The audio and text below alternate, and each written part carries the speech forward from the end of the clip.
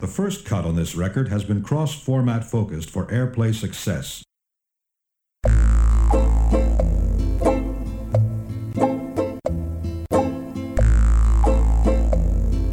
The men beat on their drums.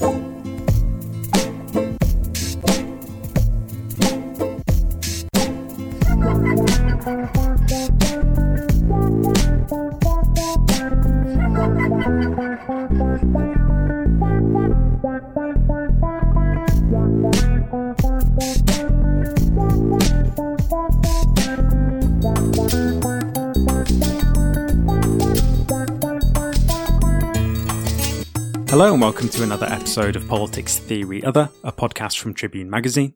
My name is Alex Doherty and my guest today is Ravinder Kaur. We talked about her new book, Brand New Nation, Capitalist Dreams and Nationalist Designs in 21st Century India. We talked about how in both India and around the world, ethno-nationalism in alliance with domestic and international capital seeks to rebrand entire nations as attractive investment opportunities. We talked about who and what is left out of the airbrushed picture of the branded nation, why it is that nationalism and capitalist globalization are not antithetical as was commonly supposed in the 1990s, and we also talked about how India's democratic history and self-portrayal as open and convivial is used to favourably contrast India with China, even in the era of Hindu nationalism.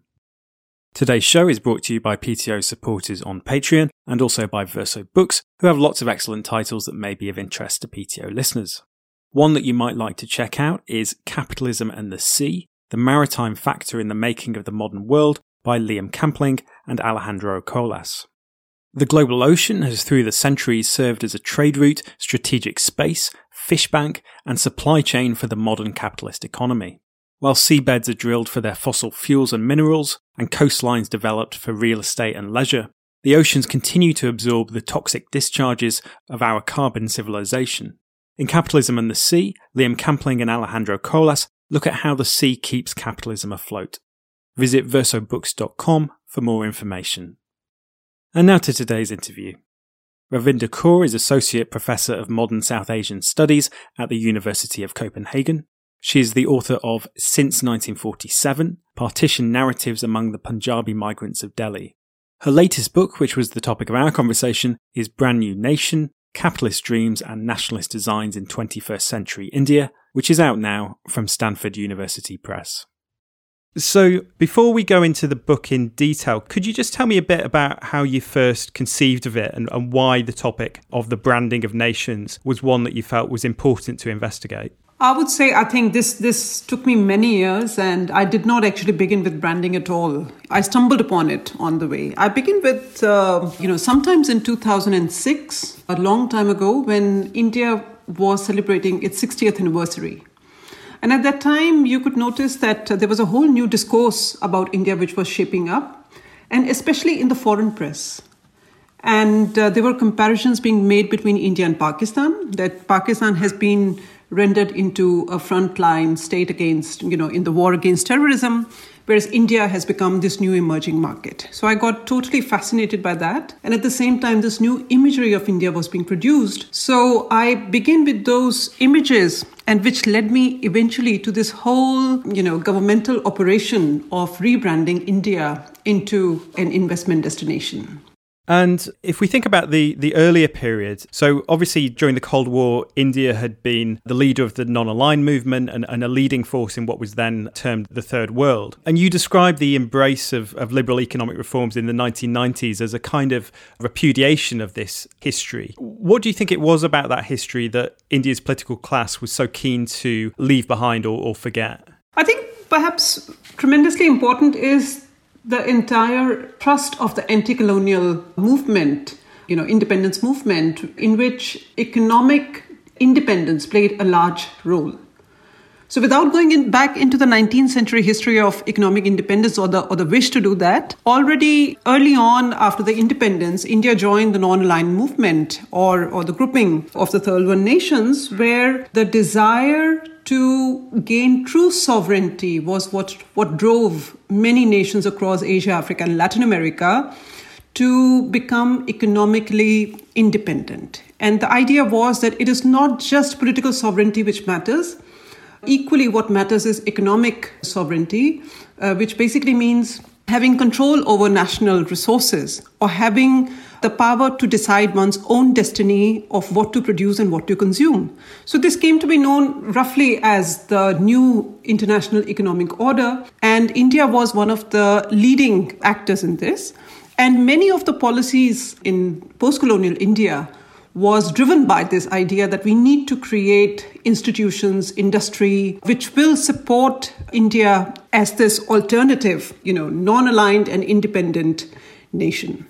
And so what was the reason that it was felt necessary to give up on that history, which did have a certain kind of international prestige at the time? Yes. So I think immediately what drove India to do this was what is known as the balance of payment crisis, which happened in 1990 summer, and which basically meant that India had nearly 2 months of oil payments to run its economy.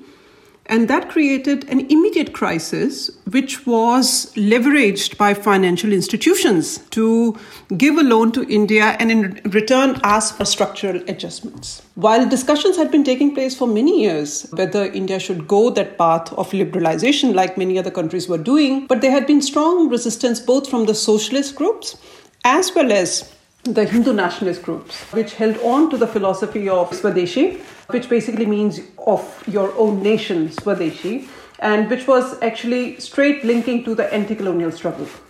Now, all of this was upended in early 1990s, where it became a question of, like, it was an emergency that you had to do it. So this is the origin of the economic reforms. It began in a small way, but eventually it continued. There was immense pressure to continue doing more and more reforms.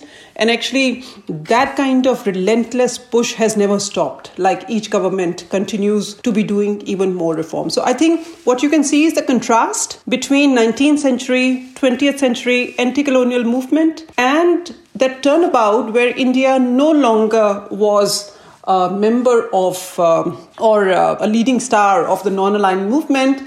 And the present day situation is this, that India has actually more and more gotten aligned with USA. So I think the whole shift is pretty dramatic. And so thinking about that period of the 90s and then into the early 2000s and the high point of globalization, it was commonplace around that time to talk about the declining relevance of nations and of the nation state, and to see the nation and capitalist globalization as in some way antithetical. Was that story about the decline of the nation state always untrue? And if there was some truth to it, how did we wind up in the current situation where we see a revival of ethno-nationalism in the form of the Bharatiya Janata Party in India, coupled with that fierce commitment to maintaining a neoliberal policy agenda?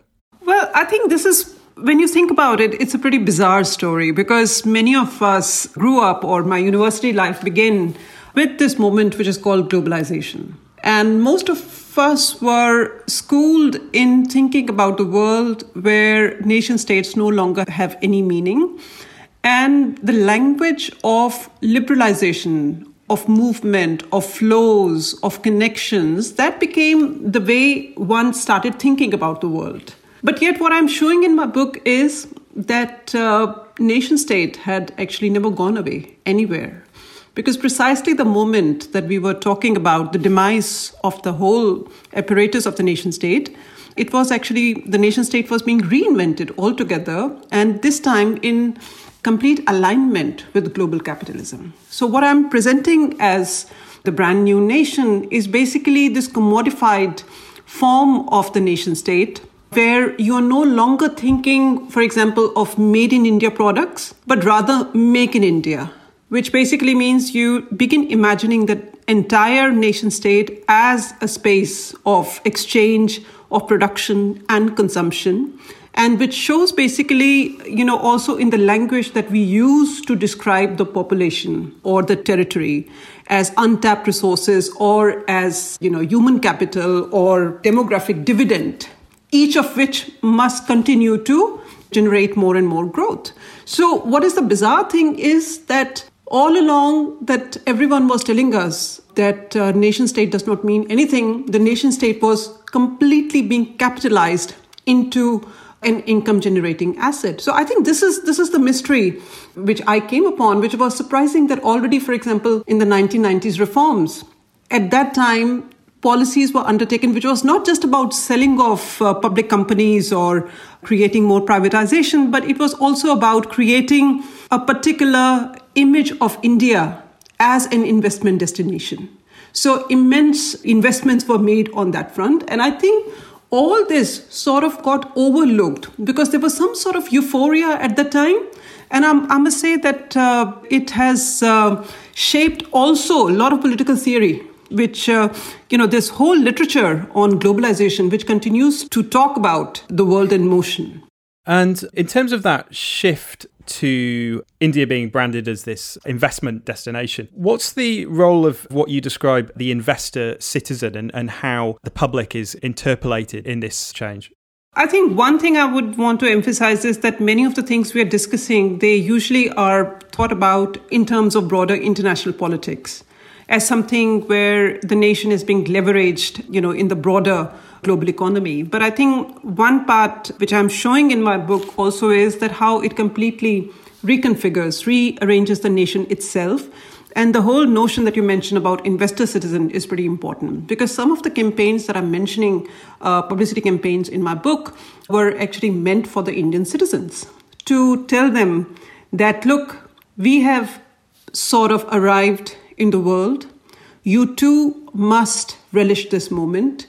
You must become investors too, and you can also gain something out of it. So this campaign launched in 2003-04 was called India Shining, and it was primarily meant for the so-called new Indian middle class, which was taking shape at the time, where intense publicity was all about that now we are part of a globe, this global world, where we too can travel, we too can consume just like everybody else in the world. So I think that moment, that shift which takes place is about, the whole compact that citizens have with the nation state undergoes some sort of change, and which is, it becomes about that, look, here I am investing something in the nation, and what is my return? What is it that I'm going to get out of it? So I think this very transactional nature, and the reason I'm emphasizing this is that the relationship between the nation state and citizens has always been thought in terms of love, devotion, sacrifice. But here we see the whole economic argument which is being implemented, and that has a fundamental shift also and preparing the political landscape, which eventually allows Narendra Modi's government, with the promise of good time, to actually capture politics in such a dominant way in India. Is there also certain quite concrete economic goals here in terms of perhaps trying to increase domestic consumption, which is seen perhaps as a way for India to get out of the middle income trap and really sort of rise into the top tier of the most economically advanced nations? I think it's both internal and external because India, as you know, is soon going to be the largest, most populous nation in the world. And the immense debate has been that how big is the Indian middle class, that how large is the consumer base in India. And the India Shining campaign, which I mentioned, was primarily directed towards the Indian middle class to say, look, that you need to invest. And the underlying logic was that a lot of middle class Indians buy gold jewelry and store it at home as a status symbol. And it is, in a way, dead capital, that you need to put it back in the economy to regenerate more income. So a lot of people basically were being asked to relish this moment and become investors in their own nation.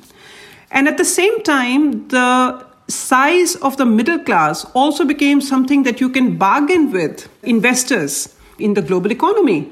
So when one says that, we have potential 100 million consumers for a given product, for example, then that becomes something that you can leverage in order to bring investments to. So for India, or for a country the size of India, anything that you do somehow becomes the largest or, the biggest in the world. So I think this also, it is both selling the Indian economy, the size, the consumer base to the domestic audience, and at the same time to foreign investors.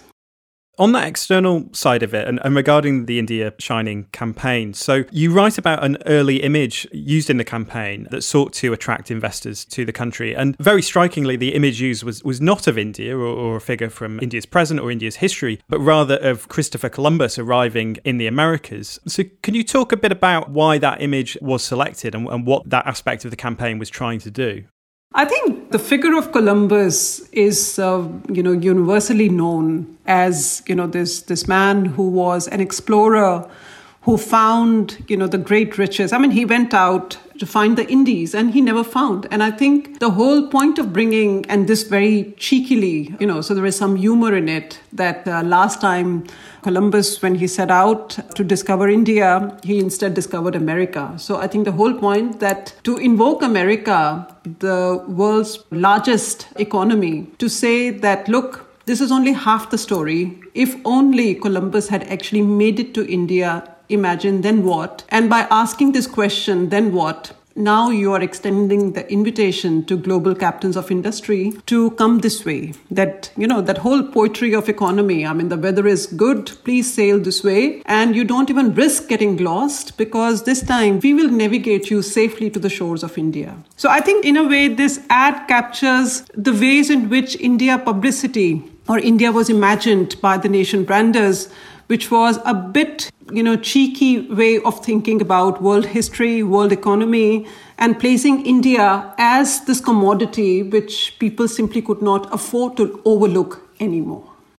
Because obviously you talk to people involved in these campaigns. I mean, regarding that image in particular, do you think there was any discomfort about using such a key figure in the history of colonialism as part of an advertising campaign regarding India, which of course had experienced British imperialism? Did you feel that there was any discomfort there at all, or that it was entirely considered appropriate and fine to, in some ways, accept this slightly subordinate role?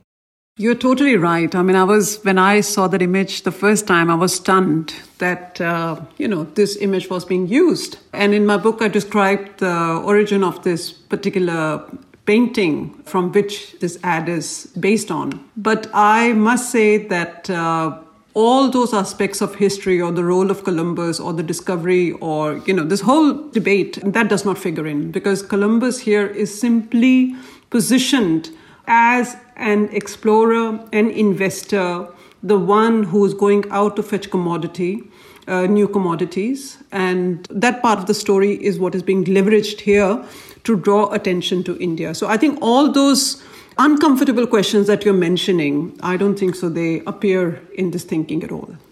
Regarding some of the other images that were used in the campaign, could you talk a bit about those and what story they try to tell about India and the way the country is presented, and also what is left out or obscured or hidden in those images? I think one thing one must mention is that India has always been extremely attentive to the image of itself that is seen in the world. And this has much to do with the colonial history writing where India is portrayed in a particular kind of way. And a lot of effort has been made to overcome that image. I mean, a lot of elite Indians, of course, they get very uncomfortable with seeing images of poverty, of deprivation of any kind. So I think here, this was a chance in a way to recreate India's image the way one wants to see oneself. So I was thinking more that it is almost as if India was taking its own selfie, and what do you see in the mirror? What do you want to see and what do you want to show to the world? And when I say India, we are actually referring to the elite Indians who mostly inhabit the space of policy making. And that includes the designers, the politicians, all this group of people. And what you see in this new form of imagery is that, or as one of the designers told me, that that you want to see India as a confident nation, one that can also crack jokes at itself. So, which is why many of these imageries, they seem a little bit cheeky in how they present themselves. And the idea that India is a global place and it has its own ancient history, but it is very much at home in the global world. So, for example, you see one image of a woman who could easily be in, a Los Angeles fitness place. And there she is in her lycra body outfit, and she's doing yoga. And I think all of a sudden this notion, and I think I'm mentioning this image because this was mentioned to me repeatedly as an example of how India should be, how India ought to be in the world, where you retain somehow your ancient essence and peace. All of this is debatable, including the history of yoga and everything, which we need not go into. But to say that this notion that there is something inherently essential about India, which can be repackaged in a global frame and sold to the world. So I think this is the broader frame. And I think what I'm also trying to mention is that many times this kind of imagery is simply dismissed as propaganda, something not worthwhile looking into. Because it is after all government agencies which are producing it. So what I'm trying to suggest also is that this is a rich archive basically into how elite India wants to refashion the nation and what is the image that it wants to refashion into. And what you witness is everything which is left out of the image. And in that visual frame, for example, you would not see too many minority figures. You would not see any hint of, let me quote one of the designers who said that, look, we are basically cleaning up the image. And he was actually using this whole photographic language, language of photography, where Photoshop enables you to clean up, the dust or anything which somehow is disfiguring the image. But when you translate that into the social political landscape, that same notion of photoshopping, what you can see is that there is this very deracinated, very clean kind of imagery where everything which is seen as problematic has been airbrushed, So I think this is how one can use this as a very rich archive, not just to see what is in it, but also to note what is consistently left out. So this is basically visual framing of the nation in the 21st century. That notion of airbrushing and cleaning up, do you think there's an even more sinister connotations there in terms of the ethno-nationalism of the Bharatiya Janata Party and state-sanctioned pogroms and all this kind of thing? I think if one were to speak to the designers who create this imagery, they would not immediately recognize this interpretation. But when we talk about it, they actually begin acknowledging it. At least one of the designers, when he was met with critique, massive critique. For example, there is an ad, there's a video which speaks about two Indias, which is actually recited by, the famous, well-known Bollywood superstar Amitabh Bachchan. And it was released in 2006 to say that, look, India has all the potential, but it is being held back by the other India. Now, the people who created this, they were doing it with some notion of nationalist, this patriotic feeling that we want to further India, take it ahead. But when told that, look, there is deep problem, half the India is seen as a baggage which is holding back the nation. So you could also hear, and I have been interviewing all these people, that there is a lot of, deep felt reflection that maybe there is a problem. So I think you're right, but I'm just saying that sometimes it is not totally thought through, but the very subtle ideas which are already there, they continue to appear unwittingly in this imagery. So cleaning up, airbrushing in the Photoshop mode, of course, also has to do with the deep discomfort of the state of India, where you are not able to recreate. We do have problems, with communal violence. We do have problems with, caste atrocities, poverty, deprivation. And that cleaning up, and this is what a lot of policymakers would love to do, they can only do that in the image world. Could you talk a little bit more about the role of, you talk about a romanticized pre-Islamic Hindu civilizational culture, which forms the core of a lot of this rebranding. Could you talk about that a little bit? Yes, so I think one thing which I began noticing that of the hundreds of images which have been produced of India the past years, what is noticeable is how few, like the absence basically, or near absence of minority figures. But I must also draw a distinction here that during the Congress regime, you do actually find some Muslim imagery. And the way it would be presented is, for example, the image of an entrepreneur who becomes visibly Muslim, with a cap, with a prayer cap, etc. But he's presented as an entrepreneur. And the obvious conclusion one can make is that, well, there is a place for minorities if only they rediscover or activate their neoliberal, entrepreneurial, innovative qualities. Right? So there is space for you if you become an income-generating citizen of India. Another image which is noticeable is the image of Taj Mahal. As everyone knows, there are huge controversies after, in 1992, when Babri Masjid, the mosque, was demolished, by the Hindu activist. Then continuously, they have also spoken of other Muslim monuments, which includes Taj Mahal, which is sometimes seen as also a ploy by Muslim rulers. There's some conspiracy theories say that there is a temple underneath. So from time to time you hear that, one should rename Taj Mahal or dig it up somehow or somehow destroy it. But the reason that Taj Mahal continues to exist, surprisingly here, is because of its income-generating quality. Like if you look at the tourist brochures, to think about India without thinking of Taj Mahal is almost impossible. And half the tourist earnings are earned from Taj Mahal. So in a way, if you look at this incredible India imagery, Taj Mahal appears, but the very frame of appearance is neoliberal. The economic argument that here it is the most visited or basically the most profitable monument. So what I'm trying to say is that yes, surprisingly, minority figures or minority symbolism can appear in these images, and it is very little to begin with. But if it does, then it has an economic argument attached to it. Just on the point on the Taj Mahal, do you thinking about it on the external side and regarding tourists, is it even recognised as being part of India's Islamic culture? Because I think perhaps it's just generally seen as this iconic symbol of India rather than having any religious affiliations necessarily.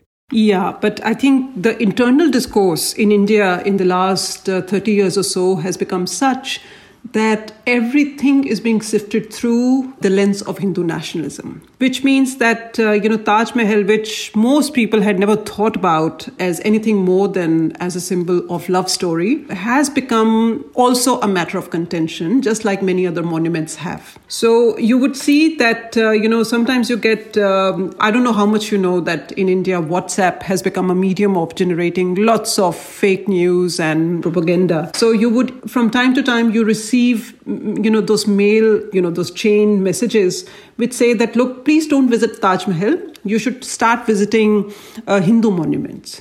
So actually there is an active campaign to say that it is being re-established or re-recognized as a Muslim monument. So I think which has much to do with the fact that everything is being, India is in a great churning, and precisely on this, the social landscape is being reconfigured. Just going back to the earlier point you made about the images and how the cheekiness and irreverence of those images, how much of that is to do with positioning India versus China and trying to make an asset of India's supposedly comparative conviviality and lightheartedness, and also the extent to which India as a democracy is an asset in the branding operation? Well, yes, absolutely. And I think if we go back to the turn of the millennium when, this whole discourse of the Asian century was quite high, India and China were seen as, the motor, the engine of soon the world economy. And China was seen as authoritarian and India as democratic alternative to it. So a lot of India's positioning in the world had much to do with its democratic credentials. And actually one of the first slogans that they created was world's largest free market democracy, which was essentially devised in Davos at the World Economic Forum when China was talk of the town and the Indian policymakers. They could see that, well, there is nothing much to compete with China. I mean, in size and shape, there are many similarities. But what stands out for India is precisely its democratic credential. And that actually became a slogan which has been used since that time, from 2006 onwards. It was actually quite a large campaign. It was called India Everywhere. where global investors were particularly approached, or where India is publicized as the place where you could make profit, but you could also do safely in the knowledge that you're doing it in a liberal democratic setup.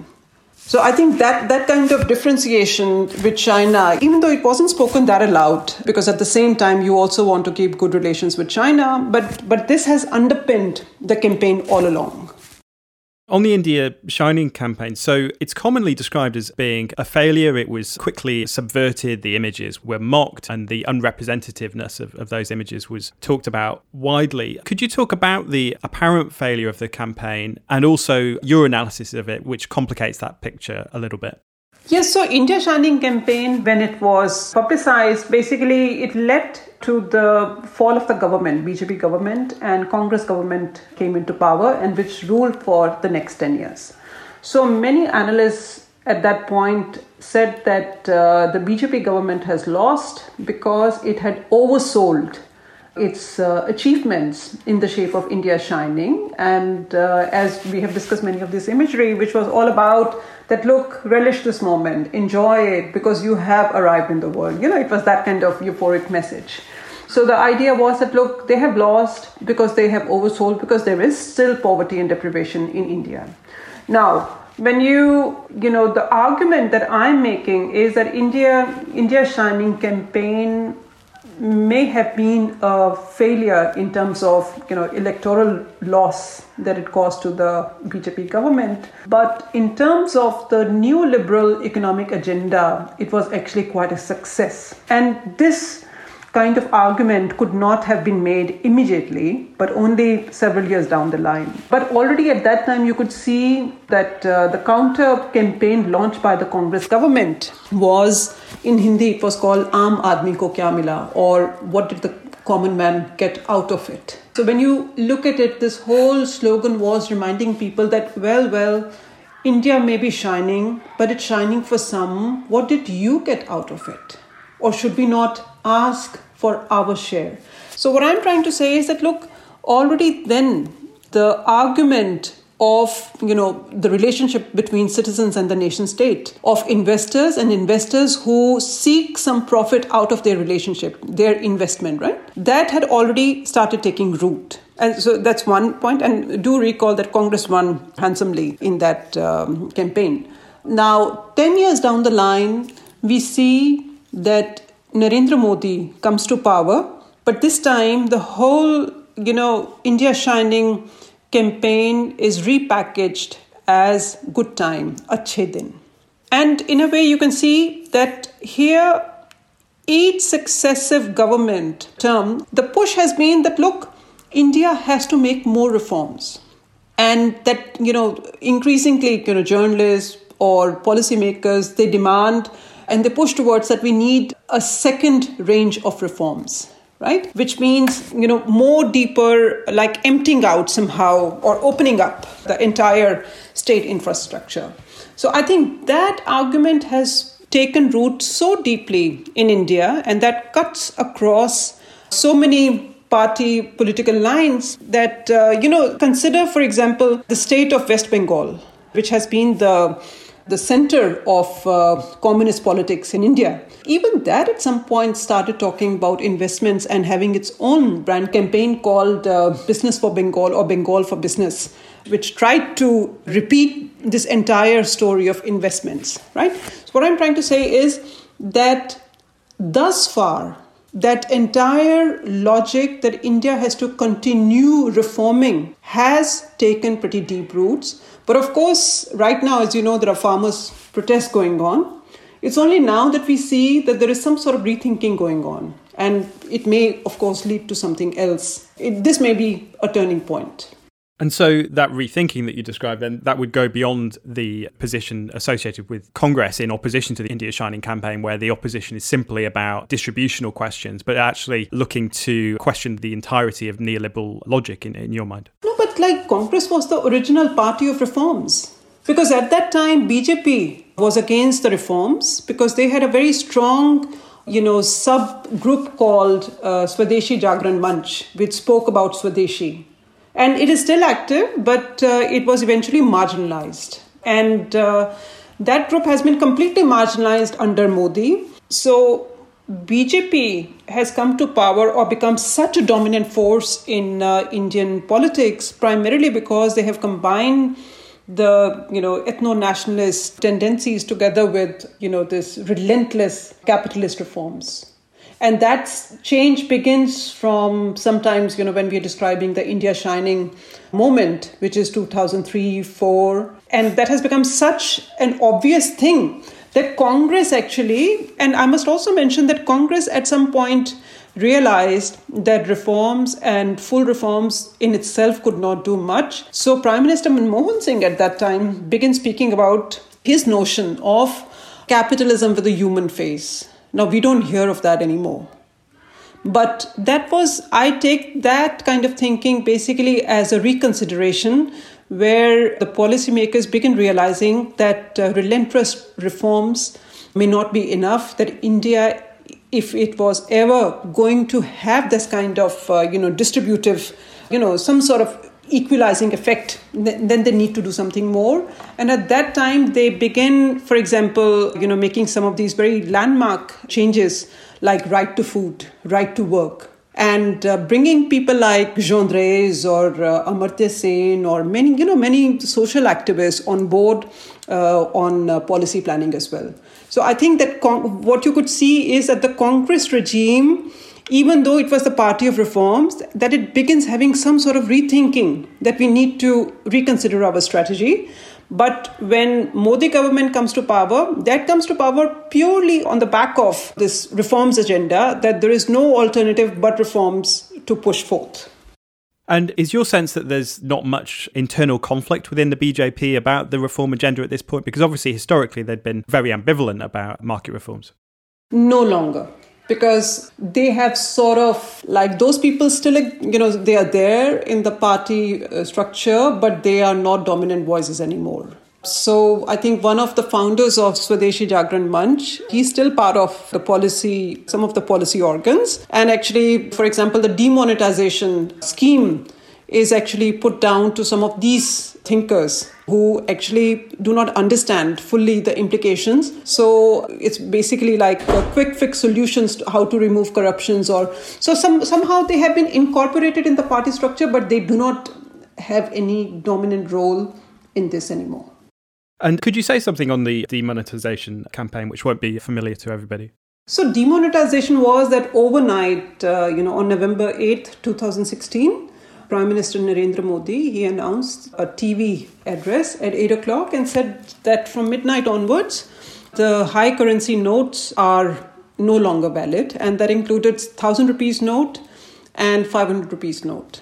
And with that action, nearly in Indian economy, 85% of the cash was sort of nullified in one single stroke. And that caused a very strange kind of situation, which continued for several months, actually, where people were asked to come and deposit their old notes and get reissued new notes. And this is something, it was sold to the public as an anti-corruption measure, which will eradicate all ills in the society at one stroke. And the idea was that corruption basically takes place in cash. Cash cannot be trailed. So, more and more things need to be happening on digital front. So at the same time, Digital India program was given a push and a lot of digital payment, options became popular. But as everyone knows, that people who do real corruption, like big time corruption, they don't sit with sacks of cash. I mean, that is something which used to happen in 1960s Bollywood movies, where somebody's walking around with a suitcase filled with cash. Because when you go to, tax havens or dodge taxes or buy property, you don't do it in cash. But nevertheless, it was possible to sell this argument to the larger public, to say that, look, it may be inconvenience for you, but you're standing here in the queue, but you're doing it for the larger good of the nation, because this will eradicate corruption plus terrorism, because that Pakistan uses counterfeit notes, but digital stuff they will not be able to do. So I think with this kind of logic, and please remember, BJP is the richest party in India, and which basically means that it has enormous resources to pull through any kind of argument that they want to deliver to the public. And surprisingly, I think the whole world was shocked to see millions of people out in queues trying to exchange their notes. And as you know, a lot of deaths took place because a lot of people were simply not able to undergo this kind of hardship. But nevertheless, this became a moment where I think Indian economy went on a downslide from which it has never recovered. You've been listening to Politics Theory Other, a podcast from Tribune Magazine. If you would like to hear the extended version of today's interview and of other PTO shows, then please consider becoming a supporter. You can get access to extended versions of PTO episodes from £3 a month, and if you're outside the UK, you can also now support the show in US dollars or euros. Go to patreon.com/poltheoryother to sign up. Thanks for listening.